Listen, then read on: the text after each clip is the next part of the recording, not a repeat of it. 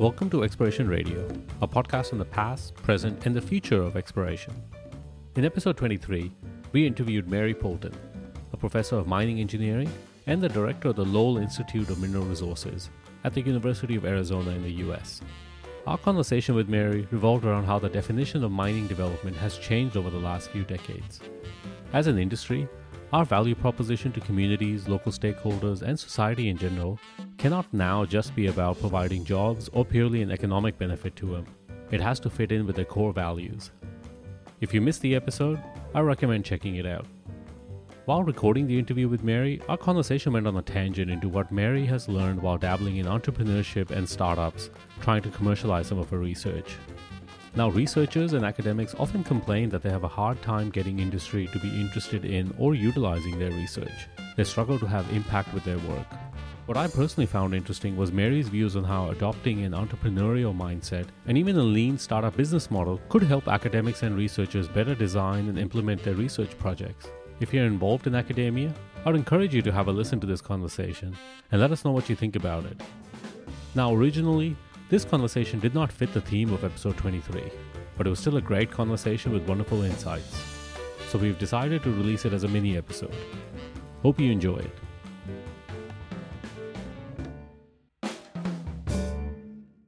So you obviously play in the space of technology as well. Our ability to look at technology a perfect microcosm of how we deal with change in a lot of ways? Yes, I think so. You know, technology in terms of change always creates that level of uncertainty. Does it really work? Is it going to give me the benefit that you're telling me it does? And it takes a long time to get over that risk hurdle that, yeah, you've shown it works in 6 other locations, but my mine is always special. And therefore, right. It won't work here. We tried it once 20 years ago and it didn't work. So, that's a dead end now. It's always good to have skepticism, but I think as well that you have to be receptive and willing to really take a look at what some things can do for us. And from my perspective, we've put a lot of emphasis on the machines in mining. And really understand everything that goes on in that haul truck or that excavator. We don't really understand the most critical part of our mining operation, which is our people. And so a lot of the technology that I work on is really kind of about putting the same emphasis on our workforce that we put on our machines over the last 30 years. That's a really fascinating point, because I guess one of the things that I found in these technology companies that you're involved in, you are tackling kind of the more social side of things, the more people side of things. Do you see a different rate of adoption in that versus, say, technology that's solving a technical problem? Yeah, I think actually people are slower to think about applying technology to people. And part of it could be that they're just concerned about labor issues, privacy issues, how to get your workforce engaged as opposed to simply telling them what to do. Machines don't talk back. So you can put whatever box you want on that truck. The haul truck driver may complain, but the truck isn't going to complain. So I think it's a little more resistance to think about your workforce in terms of really understanding how fit they are for duty on any given day, how tired they are, and really what they know. I mean, we go through training and we just assume everybody has absorbed 40 hours worth of new material. We don't really know what they don't know. And so I think that kind of the next leap, as far as I'm concerned, where technology should go in mining is really focused on people. I find that fascinating that you think it's worse when it's technology driven towards people rather than machines. Because I think the argument people make is that our adoption of technology when it's just machines isn't great. So if people is even worse, I mean, that's not a great position to be in. Yeah, and it's I think one of the things that will help is that as people are more into things like their Fitbits and Apple Watches and keeping track of health metrics, that the workforce is almost going to drive the change. And I think the workforce is almost going to say, hey, I want to know more about how to do my job, and I want to know more about how to deal with a situation that might pop up that you can't teach me in the classroom. So I think to some extent it almost needs to be driven from the workforce, and that they need to see the benefit for making their jobs easier and safer and healthier. Then management has to accept the fact that this can do really good things for the operation. Is there a problem in you as a technology provider that when you start dealing with people, you have more degrees of freedom to play with as well? Like you mentioned that, you run a training course for 40 people, you could get 40 different outcomes in how well the knowledge has been retained and then hence applied as well. So isn't that make your job a little bit more difficult? It's interesting because, before you couldn't deal with that. You just had to assume that there's some lowest level of understanding to aim for that you wanted to achieve. And now with technology and personalized learning, you know exactly what each and every person knows. You know how they'll respond. You'll know how their behaviors impact their decision making. So we can now essentially optimize the knowledge base and the proficiency for each individual, which we could never have done before. And I think that's actually going to be a great breakthrough, both for health and safety, but also for efficiency. I think that's a fascinating point because I think that's where the safety side of things in our industry has a long way to go. There could be a serious evolution or a revolution in this space because a lot of safety systems are built to cater to the lowest common denominator. And I think you could get a little bit more sophisticated than that. Yeah, we're heavily regulation driven, particularly in the United States. I think that Australia and Canada are much more progressive in understanding safety as a system and understanding how behavior plays a role. But the US is completely regulatory and rule driven. And, you see most of the fatalities and the serious injuries happening to inexperienced people that encountered a situation that they didn't know how to deal with, and they made a bad decision at exactly the wrong time. And you have very seasoned people who were complacent and had gotten away with doing something a certain way for a long time and never really thought about what the consequence would be. And so I think that even though the US is still taking this regulatory track, that the companies have room to really think about this in terms of behavior and understanding what people don't know and putting them in situations where they have to think critically in a new situation, and being able to measure their progress over time so that they as a worker understand that they're really growing in the job and their understanding and their ability to solve problems, and have people that don't take risks and shortcuts and don't put themselves into situations beyond what they know how to deal with.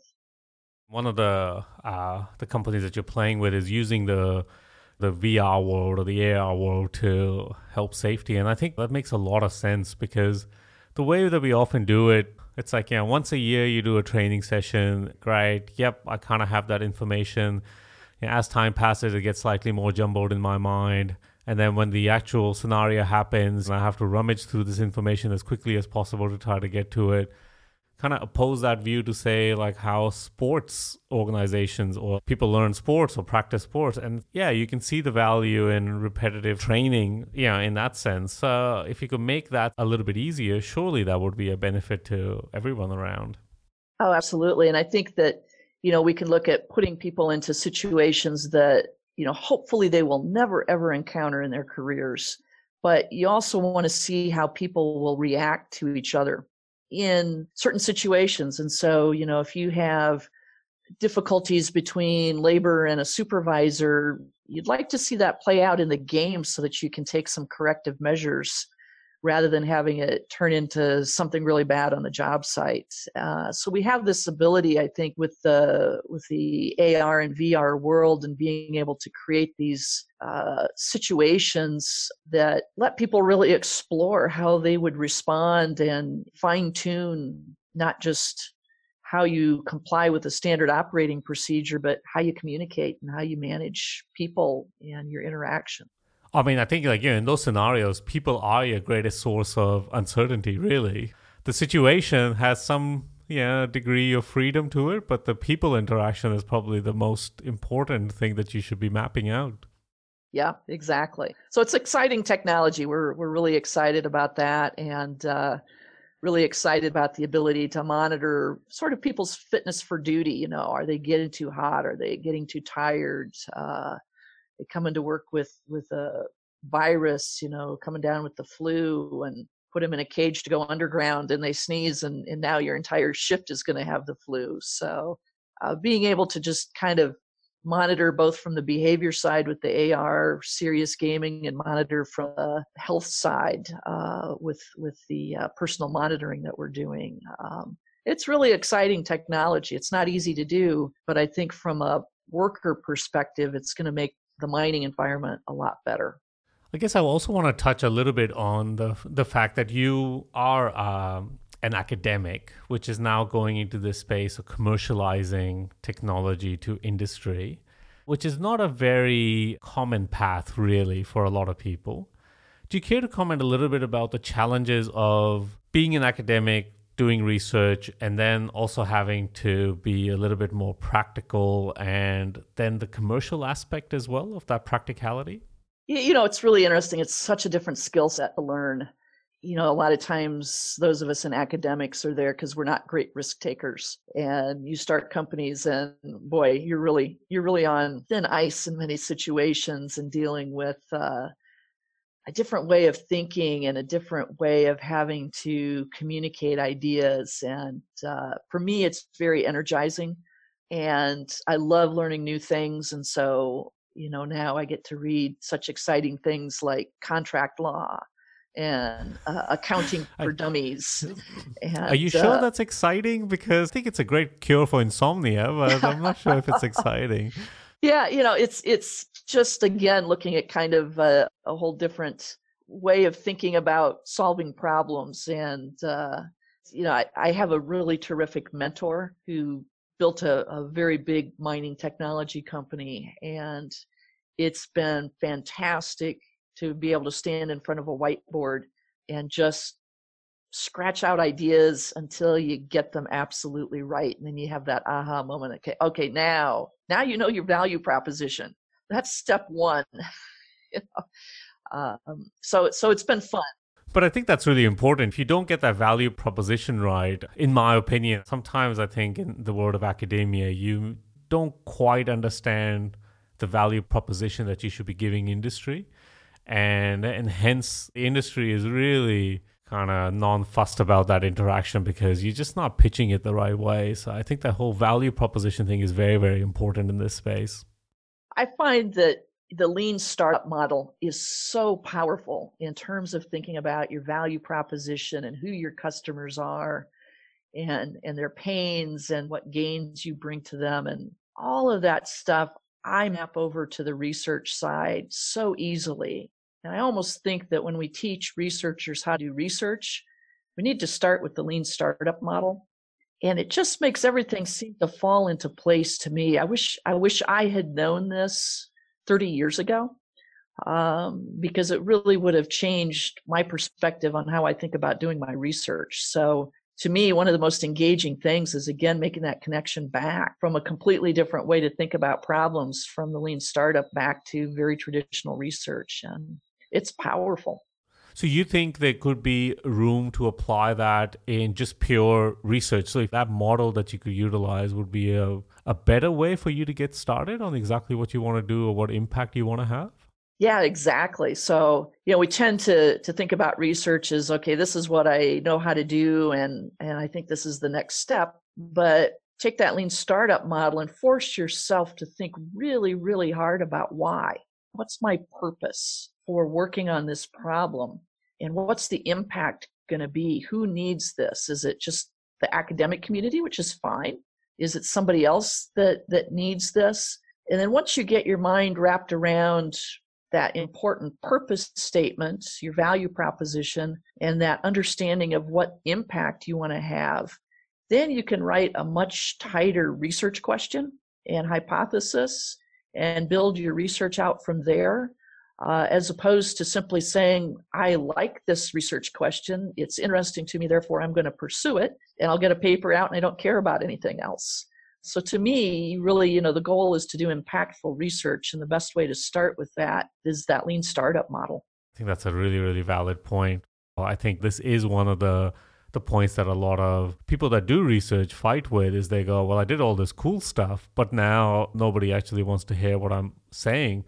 I think the problem is always phrased that industry is too dumb to understand what I'm doing. Part of the problem could be on your end of the fence as well. Yeah, exactly. And I think this ability to think about who it is that needs this solution, or turn it around and say, what is it that's keeping people up at night that I can address, and really understanding what it is that the problem is, not in your terms, but in terms of the end user. And I think if more of us did research from that perspective, we would end up allocating our academic capital in ways that would be much more impactful. And I think the whole concept of the lean startup that I quite like is that it is heavily built on feedback. You create a concept, you get feedback. You then create a minimum viable product and you get feedback. You create prototype, you get feedback. And I think if you adopt that, the key to me is really the various stages that it forces you to get feedback. Whether it be positive or negative, that's the whole point of finding out. And I think adopting that kind of level of advice coming in, it's surely got to be better for you in the long run. Yeah, I sure think so too. And I think it's not that hard to map into academic processes, because, giving a presentation at a conference is one form of getting feedback on your product. And so I think it does map into traditional academic processes, but I also think that it might open people's minds in academia to think about different processes to do research that would be a lot more productive. Yeah, and I think there's also like a scalability thing. Like I come up with one idea, I think it's fantastic. I go take it to 10 people and all 10 people say it's a really bad idea. Then maybe I should be a little bit reflective on the fact that the only person that thinks this is a great idea is me. So maybe the idea isn't that great. It allows you to, I think, evolve a little bit as well. Oh, exactly. And I think that for me, one of the most exciting pieces of it is that ability to critique the ideas and constantly rework and reshape them.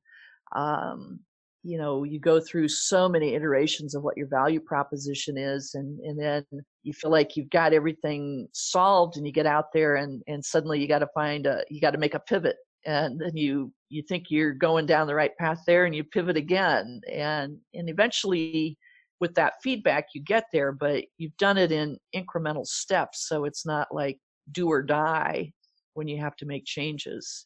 And I think we would come up with some really clever research ideas if more people kind of thought using that model.